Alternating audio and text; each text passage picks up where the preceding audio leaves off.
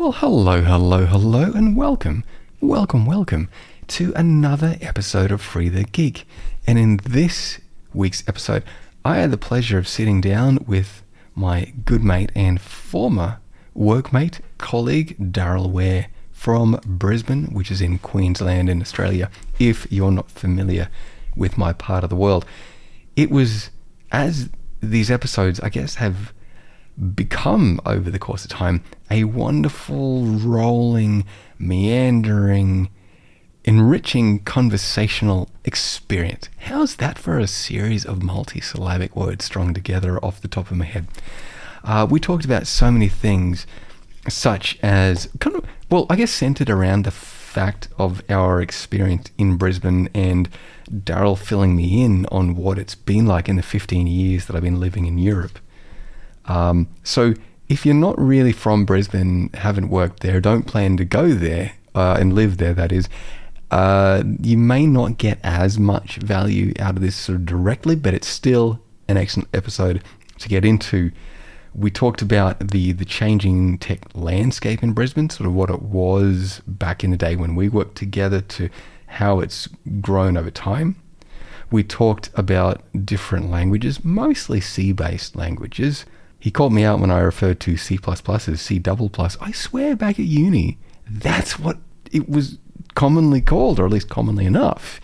He just laughed at me and said, no, it's not. But anyway, Daryl said that Brisbane was a PHP town, but it's now mainly moving to Go. That is, if you're not in enterprisey stuff, where you probably use a lot of Java still, which shows that nothing stays the same. We talked about a lot of different languages and sort of the experiences more generally with them, such as Python transitioning from version 2 to 3, Perl, I think, was version 6, which I'm sure for a time almost created the language in its sort of massive market share that it had. The tech's very transitory, what it's sort of like to be in tech and keep up with it, and how much time you can often have to invest in that.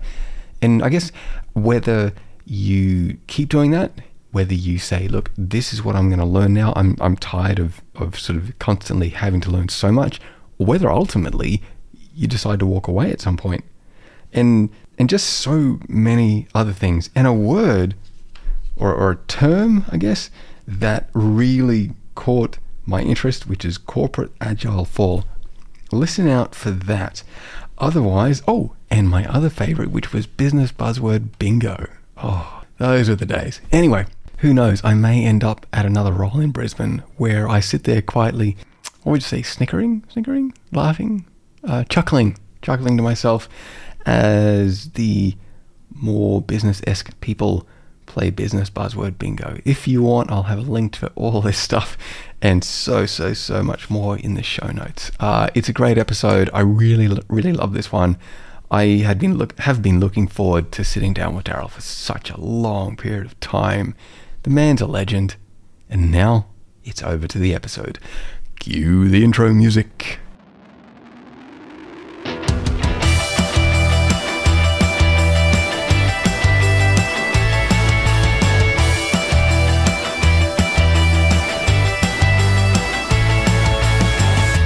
If you want to learn the essentials of developing and deploying applications with Docker Compose, especially if you've been struggling to figure out what you need to know while Googling, searching Stack Overflow, and various other forums, then you'll love Deploy with Docker Compose.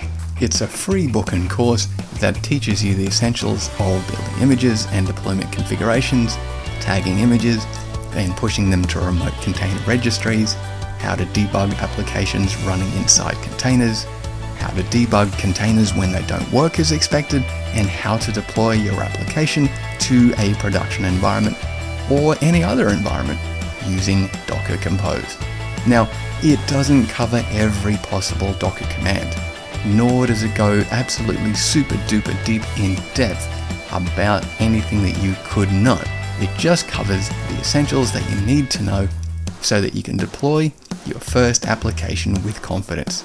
And you also get a host of supporting information, tips, tricks, and pointers to help you out when you get stuck. Check it out today at deploywithdockercompose.com.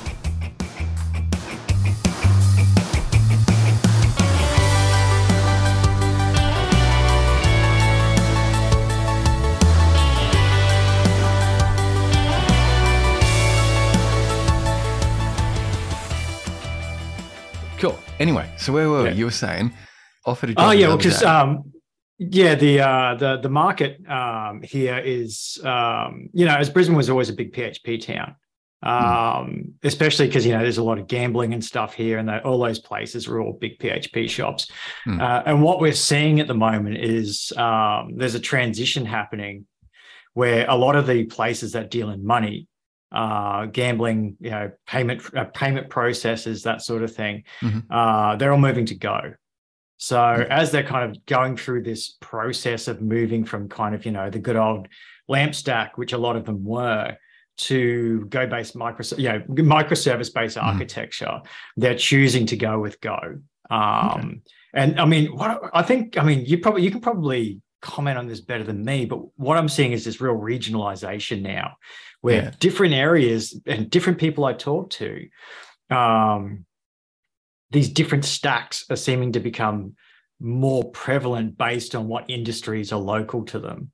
So here there is in Brizzy, there's a lot of gambling, there's a lot of payment processes, and all those kind of accretion one that hang around that. And because it's all financial stuff and whatnot, people do seem to be, they want the type safeness, they want, that sort of thing that, maybe Node and whatnot is a bit more, not saying obviously that you can't accomplish that using Node or, other languages, but I think it's a safe choice, and a lot of PHP guys seem to like the transition to Go. I'm seeing. Okay. Yeah. I think like on multiple points, there's.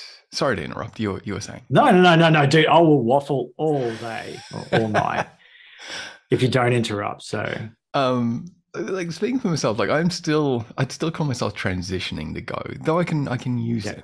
I still have to get into like channels and stuff like that. But like on one hand, it's kind of really different. And so it takes like a bit of, I feel like a bit of a mental shift, but I guess any language is, if you, depending on how long you're used to using it, then anything else is going to take you a little bit of time. But the thing that I think I'm finding the more I get into Go is I like it because it's kind of flat. It's like kind of PHP progressively implemented more and more and more of that sort of OOP model where, like not saying anything's right nor wrong, just saying that it. It is an objective fact. It is absolutely true that it's more gone down that route of heavy OO. It's all the pseudo functional stuff that people seem to be getting into out of the JavaScript land seems to be migrating across, because I think maybe it's a lot of the same sort of people or the same sort of usage cases or whatever is the case. I totally agree that when you look at the two, they're polar opposites in the philosophy behind them. Like one is like a very Java C. Like you're very declarative in you're saying this is public, private, or whatever. This is an interface. This is, you've got all those keywords, and there's nothing necessarily wrong with that. But at times I kind of feel that there's a lot of weight in doing some of these things or how things seem to be done. Though it works really well, like for like increasing type safety and so forth, there seems to be like a lot to do to get something running. Whereas something like Go is sort of, I just have this struct here and I run that there.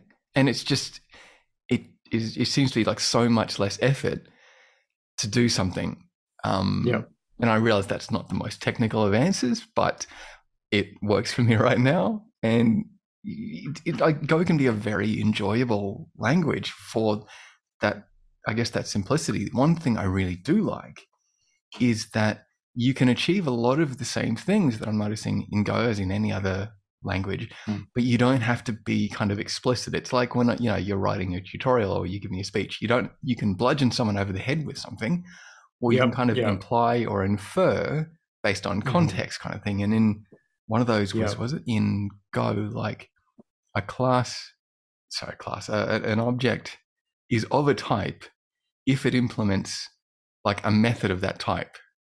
So it's like, well, yes, it is one of those because it implements this with the same signature. You don't have to say implements this, da da da da. And yeah. And that's something that comes up. A lot of people do talk about that. And to be honest, like I'm not a Go person. Like I haven't. I've only just started playing with it because the place where I'm working at the moment is going through that exact same transition where it's all our current projects at Lampstack. It's all Azure, app services, MySQL databases, Redis, that real classic kind of PHP stack that you expect to see. But as time goes by, there was a lot of pressure internally to sort of move to a more microservice-based model and that sort of thing, which is, absolutely, it's absolutely the way forward for any project that has to scale, I think. I can talk all day about the ups and downs and the positives and negatives to going to a microservice-based architecture, especially if you don't have the team size and the tooling to support it, to debug it, to do all the tracing, the extra complexity that kind of seems to be inherent in that sort of thing. I think the old monolith in a lot of instances does still have a lot of validity as an actual valid way of building something, even though it's not cool to say that, and a lot of people kind of sneer at it.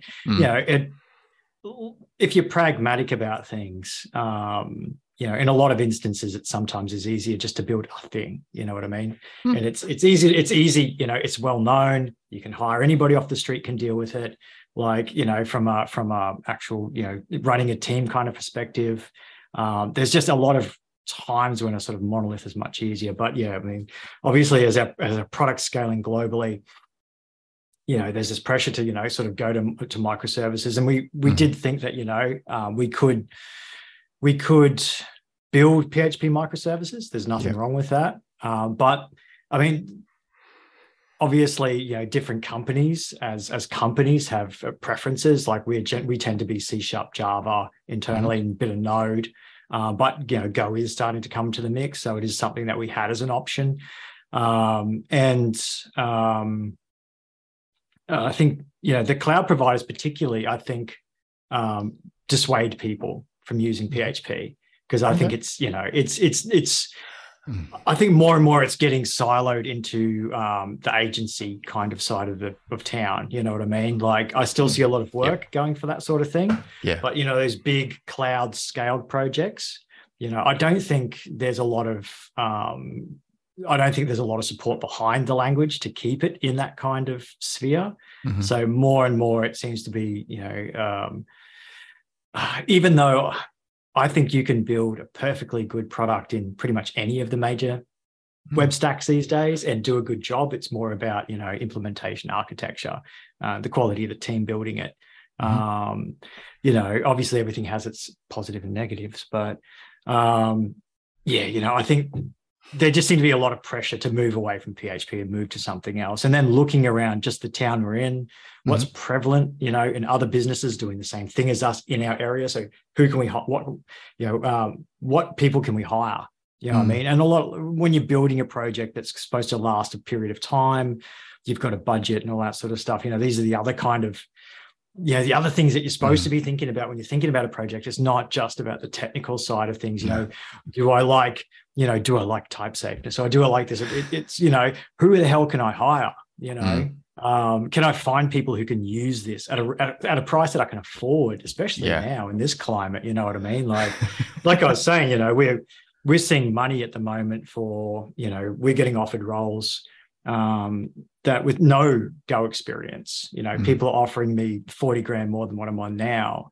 You know what I mean? Like just because they need people, they need experienced engineers. So obviously you have to look at the totality of the project, and go. Okay. And I think Go definitely, it offered the best chance for us to acquire engineers, to build something that scales, and something which is internally blessed, because I'm working for a large American corporation at the moment. And, it's just one of those things where, you kind of, at some level, you can choose your own stack, but there are still blessed and more, officially sanctioned kind of choices. So Okay. yeah.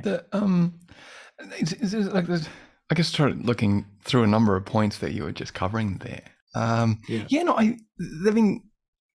I guess I am a little biased towards PHP. Perhaps that's an understatement, but not ever in any kind of fanboy way. I got over those sort of attitudes. The tribalism dies, I think, at some point in most people. When you're young, and I don't think it's a good trait in most engineers. I'm sure it's a passion about what you do, and a passion for what you love. And obviously, when there's a certain amount of sunk cost in the things that you've chosen to spend time and that on, so I can understand that. But I think obviously as you grow into your craft, there should be that maturity to kind of say, this is the good things and those are the bad things, and this stack offers this and that's, and just be the correct tool for the correct. Exactly. And none of this is something that everybody doesn't already know. You know what I mean? But I think when you're young, you can tend to fall into those, tabs and spaces arguments, and really, However, we know which one of those is correct, right? We do. Everybody does, and it's not Emacs. Let's just put it that way. Let's continue this podcast. This is great. You can stay now. I work with some wonderful people, far, far better than me, who love Emacs, and I guess everybody has their failings, right? Well, exactly. But I mean, I'm sure Stallman's a lovely fella and all, but could well be. But on the point of PHP, like I had this, I guess, and a number of the people I still talk to are heavily still either contributors to it or users of it. And so there will be an inherent amount of bias. Though, to be fair, they're usually quite open-minded to say, look, I don't only just use that, I use a number of things. But two things, trying to bring it down to two, or as few as possible, seem to come up. Well, one's kind of, I guess, made of two parts. One is that PHP had been around for so long, and I think despite, or perhaps in spite of, the fact that it was never designed as a programming language.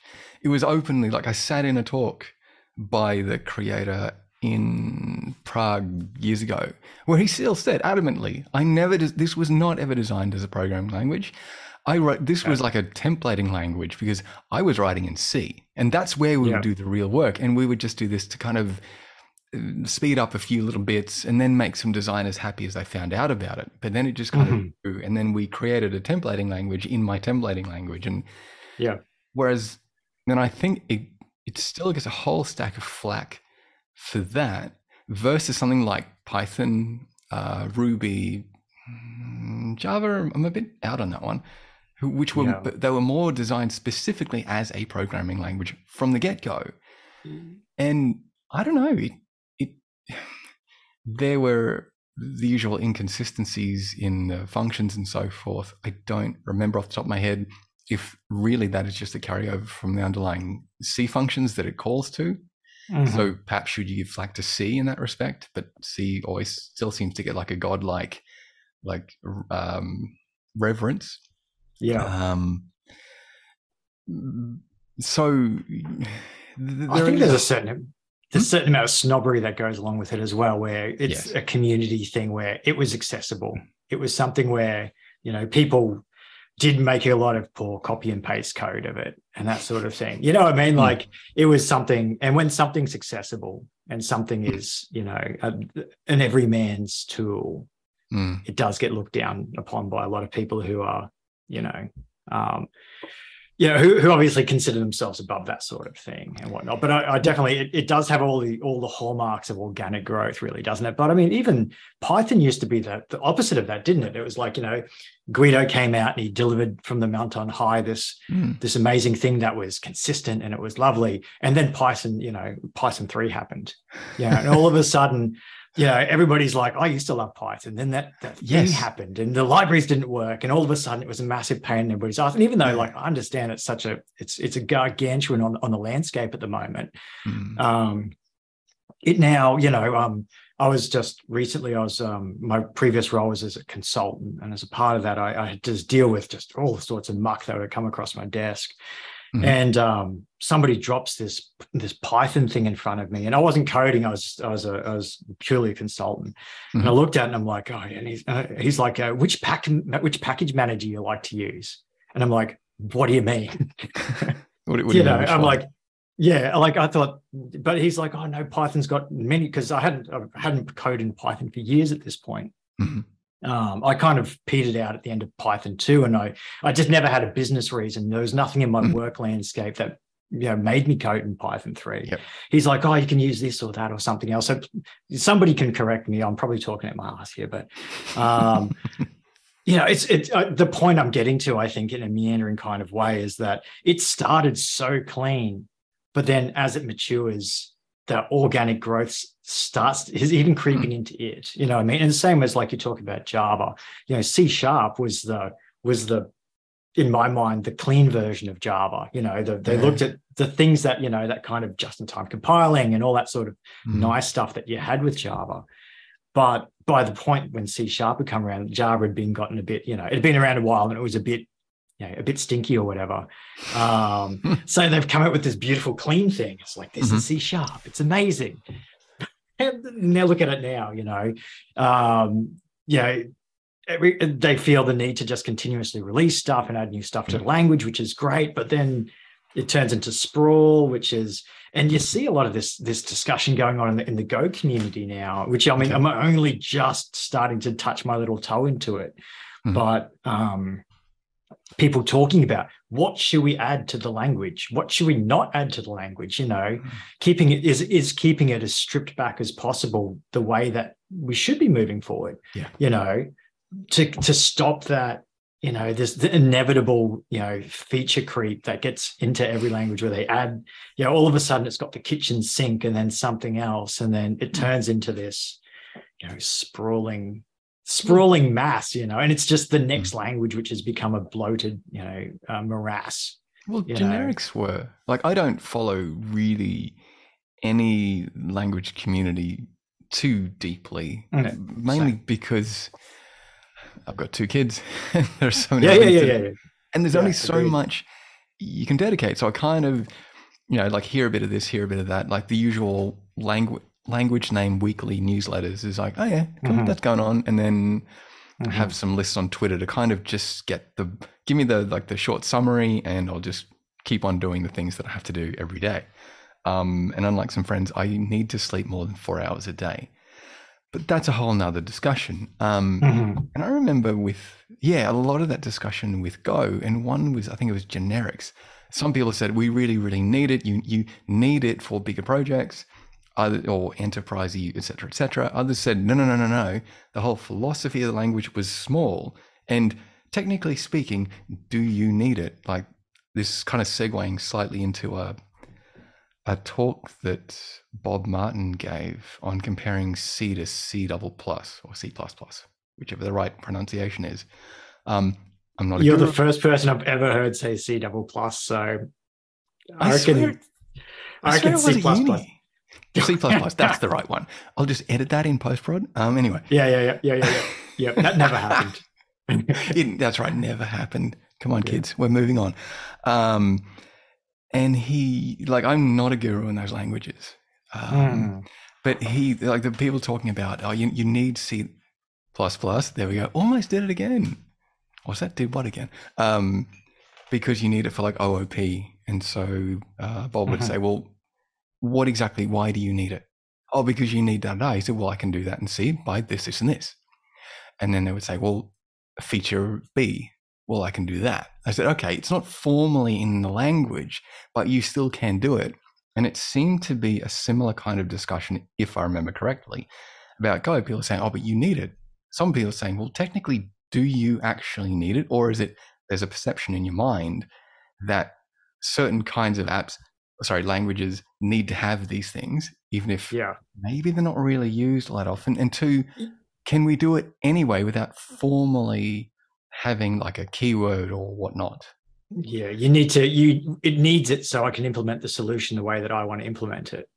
Probably that, yeah. It has to be that way because that's what I'm used to, as opposed to you can do it. But I'm sure there are some instances where, because X, Y, or Z thing doesn't exist, that, maybe a less optimal solution has to be found. But in the grand scheme of things, is that a trade-off worth making? The occasional kludge here and there to overall have a better product. You know what I mean? So I think that's maybe where you were going with that.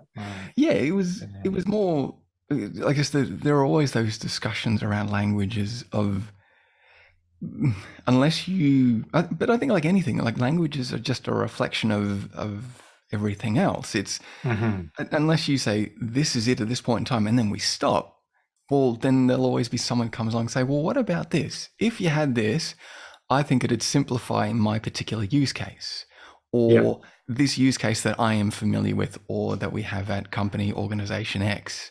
And then enough people may say, oh, well, yeah, that seems like a valid thing to do. Enough people agree with you, so you add. And I think if you don't have, well, I don't know how you'd avoid it, but some kind of like guardian board, or was it the benevolent dictator for life, who really understands the vision, but is also maybe in touch with the community, who can guide, say, do we really need that? It can be easy to just go off in any direction, like with JavaScript, which is a language that I'm loath to get back into, partly because my perception of the reputation is that there's always the new hotness coming out every other week. And how do you keep up with that? Like, was it like Yarn Gulp, or that's probably like 20 years ago, haha. Yeah. So many, we don't use that anymore. It's like, but I just invested the last like month or something coming up to speed with this, and you've already moved on. And speaking of package managers, that was one thing that a number of people, admittedly PHP, did say that they really liked about not PHP the language, but the community or the ecosystem, in that there was one. So you would, at least in that respect, and it hasn't always been that way, but you would say, okay, well, instead of keeping on creating more and more and more of them and saying, but this one now implements the new features I wanted, then put it into that original one and fix that one as much as is practically possible. It is one of the great things about the PHP community, just to segue at the moment, and it's one of the great things about the language, is the fact that there's now a de facto. Like when I'm hiring, I can put in a job a position description, you need to know this, this, and this. Go to phptherightway.org or whatever that site is. Look at those things there. If you can do all that, because I can go to any PHP shop in this town, and they're going to use Composer. They're going to use, PSR as a coding standard. Just there's all these things where there's obviously, a small amount of this and that, but everybody's using Laravel. Like pretty much Laravel is PHP now, around here. So Really? you don't see a lot of, if somebody's building something new, they're not using anything else. And every job position description says, do you know Laravel? You know what I mean? Just because it's become the de facto standard. And I don't know what that's like broadly speaking. And obviously there's still legacy projects and that sort of thing, but it's a great thing. It makes it easier to hire as an engineer.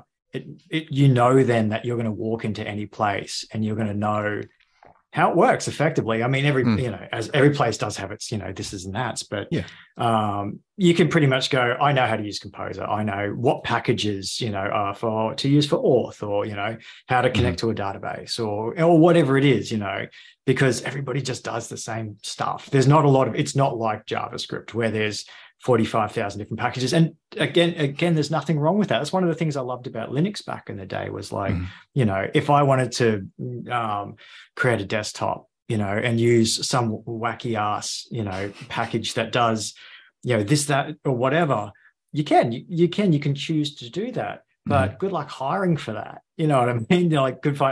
Finding people that have got experience, or I know people that have got large projects that are written in Backbone and, or whatever, all these ancient things, as you were saying, in JavaScript that are long forgotten. it is one of the great things about PHP is that it is so consistent now, which it wasn't before. And I think that is one of those things, to hark back to an early point, which gave it such a bad reputation, was it was a mess. But these days it's certainly not. It's certainly not a mess now. The trouble, I think, with it is, like with many things, like a lot of these things that we're talking about, I feel are not related to programming languages. It's like it's a human thing to do. Is a friend of mine, when I worked at a job in the UK, I'll be deliberately vague because the people aren't what's important. It's the underlying kind of philosophy. Was one of the people there left because he felt that he had built up, rightly or wrongly, a perception about within the company as to who he was and how he worked. And he saw flaws in that and attempted to say, well, I want to improve and do better now. You know, like you act in a certain way when you're younger, you learn with time, and you say, okay, maybe I did some stuff, not saying he did, that's silly, but now when you just hopefully get better over time. Yes. But the perception was that people just saw him as a certain way and he couldn't change. The only way he could change was to leave and come into a new organization, and people would learn kind of. But also, I did listen to one of your previous podcasts. It was either yourself or one of your guests actually made a very valid point about that. Like, often in tech, it is the easiest thing to do is basically pack your bat and ball up and go. Whether it's for more money or to change your skills or whatever it is, often, and I find that's regrettable. You know, that often the easiest way to do it in this industry is just to move. You know, to go find another job, new team, fresh start, different stack, more money, whatever it is, as opposed to being able to stay in one place and grow with your team, grow with your product, you know, because I like that. You know, I want a stable team. You know, I want to watch a project go from, you know, from being an infant to a mature product and sort of follow the whole life cycle. I enjoy that, as opposed to, you know, legitimately other people prefer to just, you know, drop in, they'll do 6, 12, 18 months or whatever in a place, and then they're bored, they're sick of looking at the same codes, sick of looking at the same stack, and they want to move on.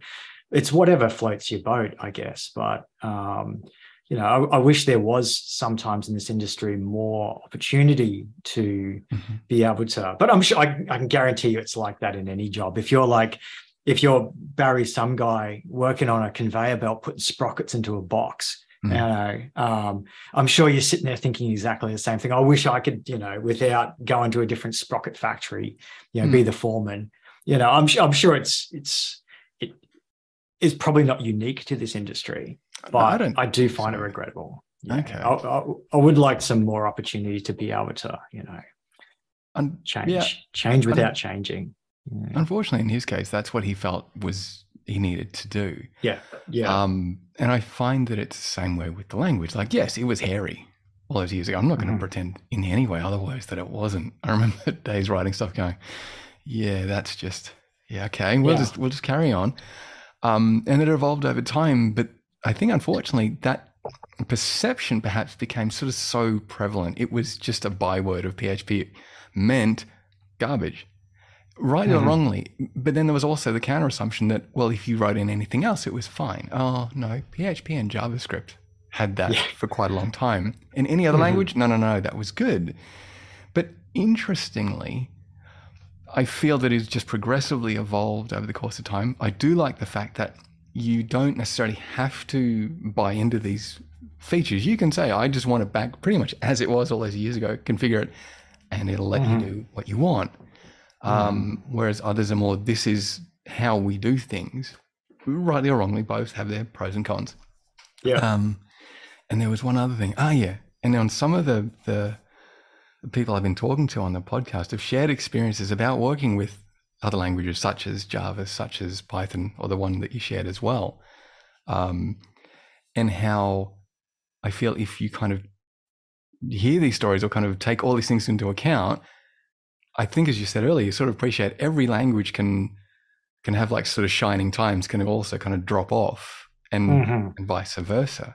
Because I do remember when there was Python 2 and everything was just the same. And then Python 3 came along and I think it was like, it's too hard to migrate. I don't want to migrate. I'm really happy with what I've got. That'll be a whole lot of effort. And I think Perl was rocking along until Perl 5 Perl came 6. along. Was it Perl 6, was it? Whatever it's called now. They changed. I had some reason to go back, and we were making some jokes about it at work the other day because I followed the Perl 6 thing because I'd worked at an ISP back in the day where the management system was written in Perl 5. And the guys were Perl evangelists that were writing it. And they're like, Perl 6, it is going to be the thing, you know. And it just took so long to come to market. I think people lost interest in it. It's just, you know, and by the time it dropped, it seemed like a completely different language. So all the people I know that liked Perl, all the sysadmins and the dudes, you know, that were still kind of into it, they went, oh, I don't know what this is. You know, this is something so completely different. They didn't like, I don't know any of them that moved on to Perl 6. And then by then, I think, you know, they'd taken so long to come to market with it that Python had eaten its lunch. You know, all the sysadmins had started writing all their stuff in Python, and it became the language of the operating system. And, you know, it kind of supplanted. And that's at least my experience of it, you know, that it's, it had its moment in the sun, and then it just, you know, something happened, and at one of those critical points of transition in the community or whatever, it just lost its way, took too long, you know, it missed its moment to sort of make one of those. And then something else just happened along at the same time, and, you know, it took the attention, and then, you know, a ecosystem built up around it, and all of a sudden, you know, I can't even remember what they ended up calling Perl 6 now. You know what I mean? Like, is it Parrot or something? Something, you know, and I'm sure it's a great language, and it's got a great community and all of that, but, you know, it just lost its mind share at a really critical point. But I reckon, you know, all of this, I don't consider myself a programmer. If anybody asks, I always say that I'm a developer, you know, because I'm just not interested in programming languages as a tool I use to build a product. You know, I want to stand back and look at the church that I built, not sit there and look at the hammer that I used to build it. You know what I mean? And it's nothing. You need those in-depth engineers, because being a generalist, I don't have the in-depth knowledge about specific areas of this and that. You know. So I think a good team, you definitely need those people who have that really rich knowledge about specific areas of the stack, whatever it may be. But it's just not me, you know what I mean? So I can't get that invested in languages, because, you know, I enjoy them. I like a lot of the ideas and stuff. Like I enjoy playing with architecture, but it's just not something I can be that passionate about, because at the end of the day, it's just something I use to do the thing that I actually want to do, which is make something, you know, to create. And I think, yeah, it's that's probably the motivation for a lot of software people. I think they're, you know, maybe confused artists or something. You know, it's that will to make and to create. But you know, I think people just have different ways of expressing it. And for me, it's like I've always been very product focused, I think. Because at the end of the day, it's the people, it's the team, it's the product. You know, that's the longevity of the project. You know, obviously how much technical debt you accrue along the way weighs heavily on the project. It can have security implications. There's a lot of other problems. But at the end of the day, if you've got a crap team, if you've got poor culture, if you make, you know, a lot of other, you know, poor decisions around the product and the business, you're going to fail long before the technical debt catches up with you. I agree. After a lot of thought, I like developing things like a solution to solve a problem, or just something you're like, I wonder how that works, and I'll make something. But it's not I love language exactly. I have a preference for what I like to use, but I try to remember what a uni lecturer told me years ago, because, you know, we were a lot younger back then, back in the day, 20 odd years ago. I was actually just laughing today when I thought about how long ago it was that I worked with you, and it was a long time ago. That was 2009. Yeah, it was definitely well over 10 years ago. So A few more grey yeah, hairs behind here. It's a little bit more Gandalf the White than Gandalf the Grey here at the front. nice, nice. But we had this wonderful lecturer who said, because I think he asked a question of like, well, say you want to build this, how would you build it? And all of us Mhm. went straight into, well, I'd go on this kind of architecture, or I'd grab this language, and I just happened to look around at the time and saw this little smile just start to grow and grow and grow. And he just waited and he just let it go for a while. And then after all, I said, fellas, and I will say fellas because there wasn't a lady in the place I was going to say tech in the early 2000s, like in Queensland. yeah, Regional Queensland at that. there wasn't a huge female representation in the industry at the time. Yeah. But he just let us go and then said, fellas, question. Are you building something or are you saying, how can I use my favorite toy of choice? And it dropped like a clangor in the room. Mm-hmm. And I just remembered it ever since. It's what are you doing? Not how can I wedge in my preferences and kind of fit fit the problem around my desired solution. Mm. And yeah, and I agree with the point you make. Like after a while, or perhaps right from the start, the language shouldn't really, or like getting into that level, unless maybe you're doing like a stock exchange architecture or certain things which really do need a certain set of choices, I guess. Yes. It is more about, well, who are the people that we have? Do they get along with each other?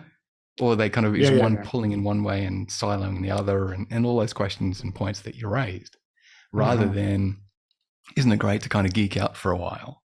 Yeah. And it is like, I mean, a conversation came up the other day around the office around the junior senior engineer. And at what point, because, obviously with the skill shortage, you're seeing positions going for senior engineers with smaller and smaller numbers of experience. Now it's like you're a senior engineer after 2 to 3 years, or 3 to 5 years or whatever it is, instead of, 5 to 10, tech is very transitory,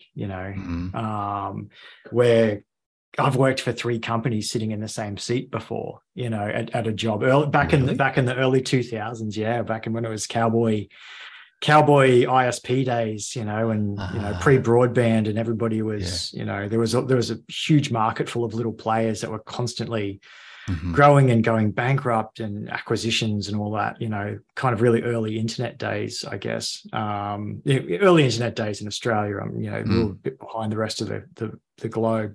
After Malcolm Turnbull brought the internet to Australia. Yeah, that's right, exactly. It's like, it's funny how many products and places I've worked at that are solid products, good ideas, well engineered, whatever, but for other reasons, business reasons, things just don't work out. You know what I mean? Like usually it's acquisition, you get acquired, people get taken, product gets shut down, things happen. But actually, I'd like to segue, if we could, kind of ever so slightly, mainly kind of to Brisbane specific aspects, because you said, like, was it right at the top that Brisbane was still, or at least was in the day, like quite a heavily PHP focused town. I still love the term town. Yeah. Because it's a bit of that. It's a city these days, but it still feels like a town, and it still has 2 degrees of separation. Like as soon as you talk to somebody, you can always cross-reference somebody else you jointly know through some other part of some network or something, So you've always got to make sure it's not a cousin when you meet them in a bar. That's all I've got to say. So I'm glad I worked hard when I was at then Virgin Blue, because my lordy, I think the people there were, this one knew someone over there, that one knew someone over there. So, oh my lordy, I'm glad I didn't do myself a disservice back in those days. But I'm just kind of curious, and this is more like for someone who's actually, maybe moving there. I might be moving somewhere north, just somewhere north. We'll just not really cover that place yet. If it ends up being that way, get into that. And then you were sort of talking about, was it salary offers and so forth. So what is, like, what's kind of like the lay of the land, I guess, is the shortest way to ask it. Just from what I'm seeing, obviously, the industry's really dominated by recruiters at the moment. So they're kind of gatekeeping a lot of the work, insofar as you don't see a lot of ads. The recruiters are hoovering up a lot of the work, and then they're using their own networks to disseminate the work. So it creates a bit of a slanted picture. So most of the job ads that you see are either companies who didn't want to spend the money on recruiters, or crap, just the crap end of town where the recruiters can't fill the roles and they're desperate, so they're advertising on the job boards and that sort of thing. But yeah, I mean, if you're talking PHP specifically, there is still a lot of big legacy projects there. Not a lot of the big places kind of where I'd want to be working doing the bigger projects are starting new stuff in PHP. Because it is, everything is kind of going off, picking another stack and going microservice-y. But there's still plenty of work out there. It's pretty much all Laravel, which is, it's in many ways it's the healthiest it's ever been, insofar as the quality of the work that's coming out that you're seeing is really good.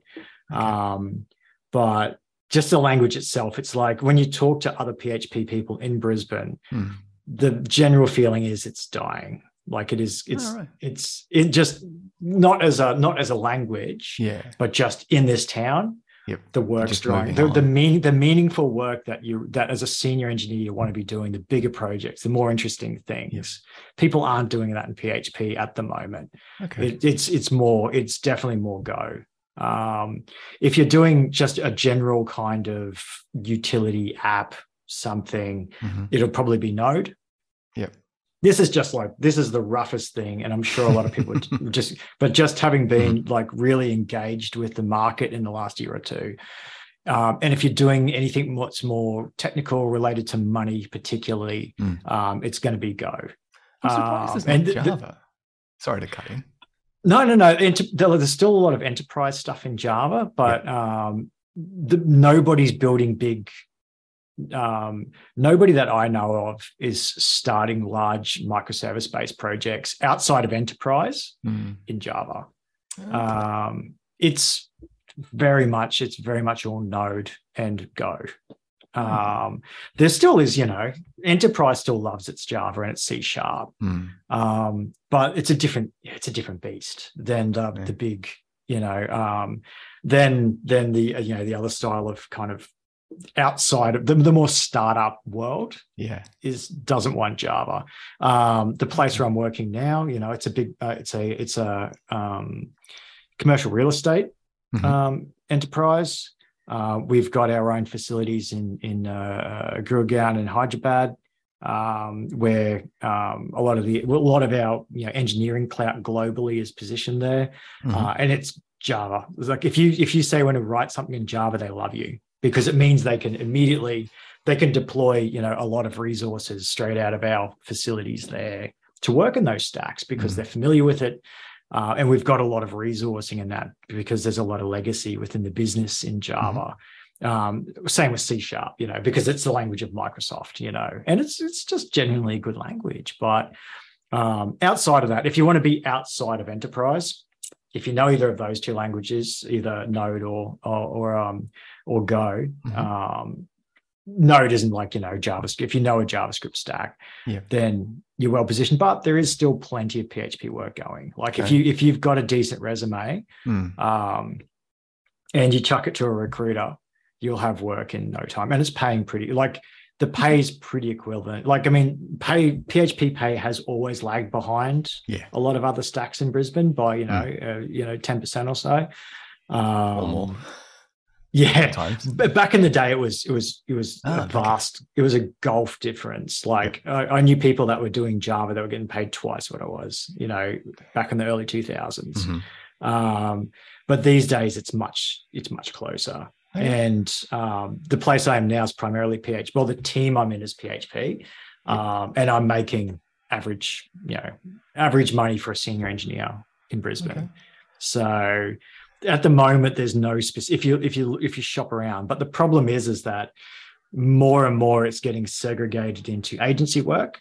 which is, I mean, some people love agency work, but I despise it. And a majority of engineers I talk to do, because, you know, it's just a lot of it's, you have to like, you know, an endless cavalcade of clients who want everything for nothing. And, you know, you have to like WordPress, which, you know, a lot of engineers don't. I find it intolerable to work with.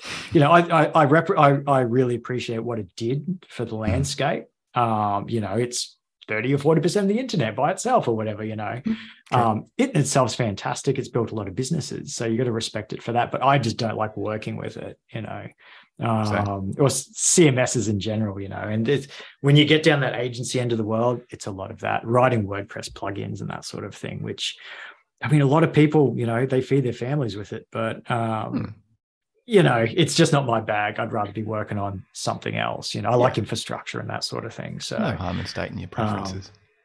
Well, and I think that's important, you know, and it's something I've been doing a lot of kind of soul searching in the last year or two.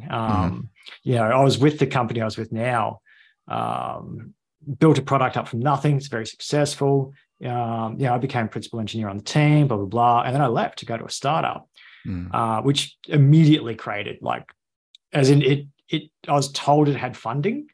The problem was they'd already spent it by the time I got there.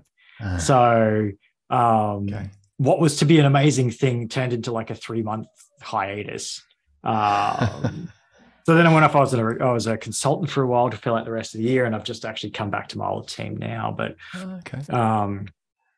yeah, it's in that time I kind of got to think about what it was that, you know, yeah, how I saw the rest of my career going. Where do I want to do? Did I even want to stay as a programmer after 20 years? You know, being a programmer. Yeah. Well, it could be. It was very repetitive. What do? You pick up. You go to stand up. You pick up a ticket. You spend your day writing it.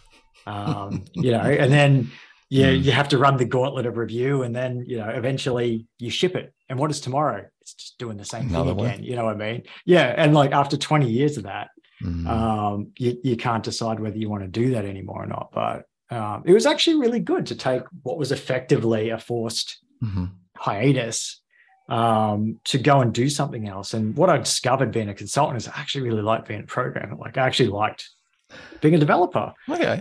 Interesting. So coming back and doing it again, it's a whole new lease of life just to have a break and then come back and just go, you know what, actually, these are the things I really enjoy about it. It was a good time to actually do a bit of navel gazing and reflect on what I loved about the job and what I've hated. Like, I mean, Agile's good. I'll just, with air quotes, Agile I generally find is more effective in producing a product. But the problem is like anything else, once bean counters get their teeth into something, in so many places, I mean, I'm sure you've worked in these as well, like most people, once you've been around a while, where it just becomes a micromanaging backwhipping tool for project managers and, you know, product people and stuff who need stuff now and blah, blah, blah, blah, blah. And it just becomes a way of, you haven't made any progress. Why haven't you made any progress? You must tell us. And, you know, you start talking to engineers who got PTSD from going to stand up every morning and getting grilled about why, you know, because some scrum master read a book and then they just, you know, they can't do anything but apply the book word for word, you know. Thankfully, a lot of teams aren't like that, but, you know, a lot of the industry is like that. And that part of it, I find that pretty hard to bear. So maybe it's about finding a place that suits, you know, you don't want to be lazy, but by the same token, you're not a machine and you don't want to be treated like one. You know, you're not just an asset to have value extracted from for the man. It's soul destroying. And I mean, because I remember talking to engineers 10, 15 years ago who could have gone and worked at one of the big contracting firms, building, you know, software for the government and stuff, IBM, Incom, but these places, they were paying a 6-figure salary for Java programmers straight out of uni, where we were struggling on PHP jobs for 60 grand a year. So like there's a huge gulf in the money that people are getting paid. And the one thing that so many people said was, I know a friend who works at IBM or whatever, and it's a cubicle farm, the place where you and I work together. All our app team were all ex IBM guys, Really? who would tell stories about, you go there and it's a Wise terminal, and you turn your Wise terminal on, and it's got a copy of Eclipse and the Java manual, and you get a ticket, which is like something that a UML chart's, crapped out that morning. So you don't know what it is. You just get the inputs and the outputs, and you have to write it. And then you got to print it out and take it to a meeting, and everybody tears it apart, and then you fix it. And then when you log off, the terminal wipes it like you weren't even there. And the next day you just, and people would just say, like, I don't want to work in one of these places because it's soul destroying. Yeah. You turn up, you're just a number. If you were to get hit by a bus, they'd just replace you with the next thing that taps on the keyboard. And that was the great thing about working in these startups and the smaller places was, you mattered. You were Matt, Matt's the guy who does the thing, and to some level, nobody's irreplaceable, but to some, you had value, real value to the business. You added value to the business with what you did, the skills that you brought to the team. And it's tangible, but I find that a lot of places that kind of that the way that Agile is being implemented in a lot of places strips that away. Sorry.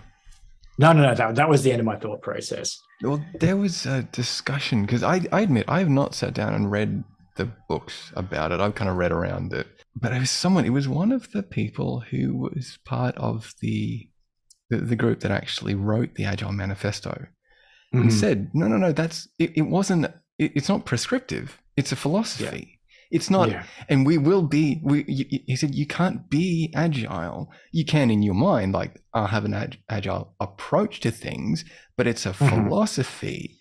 And I've heard of many, or been on the periphery of many places who we are Agile now. But then, as is often the case, if it seems to work or it gets enough traction as a term or a thing, everything has to be that way now. And I was at a wonderful company and they did it well.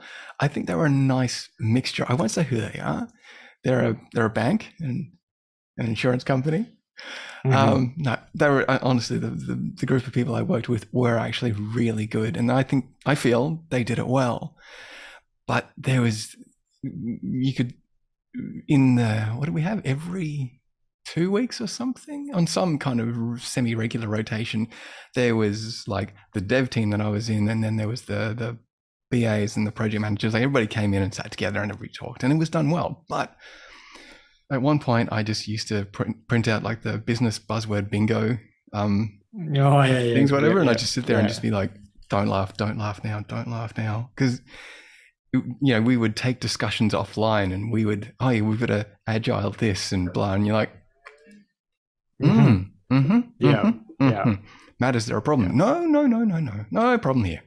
Just, you kind of got used to just, I'm sorry, it was a late night with something that would kind of fob off, or, the desperately holding in the need to burst out laughing. It becomes corporate Agile fall, as we like to call it. Corporate. It's like, it's because they went from waterfall to Agile, and all it is waterfall with a thin veneer of Agile varnish put over the top of its rigid.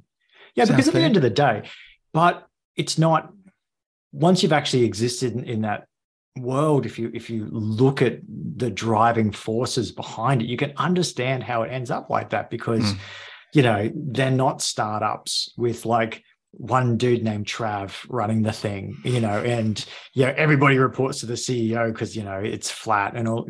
There's lines of bean counters, and there's managers, and there's there's lines of response. That's it. And there's many teams across time zones, and there's all this other stuff. So you can understand how the gravity of the organization ends up, pulls you along. Yeah, that's right. And it's still not, it's still not pleasant when it ends up like that, but you can at least from the outside, you can look at it and go like, I can understand how it ends up like that, because it's, it's just the nature of the beast, I guess. And that those sorts of organizations, I've worked in a startup within enterprise, which is, I mean, if you want corporate buzzwords, it's one of those. And that was great when it was in the startup phase. But eventually, when the product succeeded, and then all of a sudden the business starts to, go, oh, well, you haven't been complying with all these rules and all these reporting channels and all of these things. We've been letting all this slide because, you were in this state of flux, but, now that you're an established team, you need to be doing all of this. So then all of a sudden, the things we used to get away with, the rules we got away with bending, the things we got away, the things we ignored to get the job done, all of a sudden you can't ignore them anymore. There's consequences, and it's just the nature. And at that point, I think the things change. But because effectively, yeah, that's right. But it's like, things don't ever stay, especially, in tech, nothing stays the same for any period of time. Change is the nature of the beast. And I think, it's, as your career goes along, you've got to be comfortable with that. Unless you're one of those people who do just, manage to find a hole to hide in and stay their whole career there, like working at a big bank or an insurance company. Yeah, exactly. But I mean, if you're one of those people who sort of gets around a bit, I guess, has a few stops in their career, then, you do find that change just follows you, and at some point you do need to just go, what, this isn't me anymore, for whatever reason, I'm not happy here. And I've found it easier as I've kind of matured as a practitioner, I guess, to to know and to be less emotional about it, to be able to, sit back and go, and as a part of my navel gazing, it was one of those things to say that, it was these parts of the job that were bringing me down, so it's not the entirety of being a software engineer, which is a downer, or I was over it. It was just, it was maybe these parts of the agile process that were, getting in my grill, or, it was stale. I'd been working in the same stack for a long time, and even when I'd changed jobs, I was still working in very similar tech stacks and whatnot, with the feeling that the industry around me was changing. So it's that point that knowing, like, at some point you're going to be that old guy who ends up working at Bunnings because you transition from one stack to the next too late. And so it's one of the being the enjoyable things about coming back to this team at a time when, I've started doing more React, and I've started being, because as the world's moving along, you need to keep moving with it. And I think it's important as an engineer to make sure that, you're giving yourself that time and that space to stand back and look at yourself and your career objectively and dispassionately, and say, where am I going? Where's the industry going around me? And do I want to try and blaze my own path, or do I want to go with the flow, or, or is there an exit strategy? Because I know plenty of guys who aren't coding anymore. They did their 10 or their 20 years and they just had enough, and now all of a sudden they're selling used cars or something, you know what I mean? Like, they've just got sick of being on the treadmill, every night trying to learn the next JavaScript framework and constantly being compared to somebody who's fresh into the industry, who knows the latest stack because it's the only stack they know. And they know the latest solution because it's the only solution they know, because they've only just, they're very young in their process, and that's not intended to be a slight against junior engineers or anything like that, because, it's not an age thing. It's, it's to hark back to an earlier conversation, the difference between junior and senior engineers is, maybe it could be about the amount of solutions that you've got in your pocket. You know what I mean? As opposed to being, I'm going to implement this because it's the only way I know how to do it. True. Yeah. A senior engineer somewhere was like, here's a selection of ways we could solution this issue, But, to being compared to young engineers constantly, and that there's a certain amount of ageism in the industry and stuff. Some people just get sick of it. They don't want to be sleeping 4 hours a night. They don't want to stay on the treadmill, and then they find it too hard to transition to the next role or whatever. All of a sudden, your certification in Windows 2000 hasn't got any currency anymore. Yeah. No word of lie happened to a friend of mine. He was a guru that I looked up to when I first got in the industry. He knew everything about everything, and he now works as a metal fabricator because he got to the point where the stacks kept changing. He was a sysadmin or whatever, his role kept changing, and he got sick of changing. He wanted to go home and watch Netflix and not be up all night worrying about recertifying and that sort of thing. So he just, at the end of the day, he just ripped the eject handle and chose to do something else. Metal fabricating is not changing that quickly. He can just learn the skill, and he can just cruise. And it sounds, I don't want to know if it sounds lazy, but for some people, it's more of takes too much of a toll on their personal lives and their mental health to continuously, have to feel that pressure to be up to date. I can totally as you said, with that. Once you got kids and stuff, all of a sudden you're having to make these decisions about what you're doing with your time, but it's just the nature of the beast, I guess. I'm getting that. We're down to 6 minutes 20. But usually I'd say this is where, if you want to plug something, feel free. But if you want, we can just sail it. Yep. I've got nothing to plug at the moment. Well, I reckon in about 12 months when my team gets wrapped up, I'll probably be looking for a job. So at that point, I'll come back on your podcast and start panhandling for work. Sounds good. And at that point, I'll have a professional Zoom account where it just keeps going. Oh, okay. Excellent. Yeah, that's a good idea. Crashing out. We'll get you some sponsors before then. Now, that sounds like a good idea. But I will say, I totally, I've just got an itch to get this out, is I can relate to so many of the sentiments that you just shared. Because when I was at Virgin Blue, this isn't a reflection on Virgin Blue. I think it was more a reflection on me.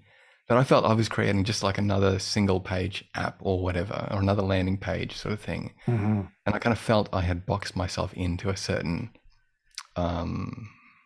box. There you go. Yeah. Box myself into a box, whatever. Hey. And I ended up. You should start a podcast.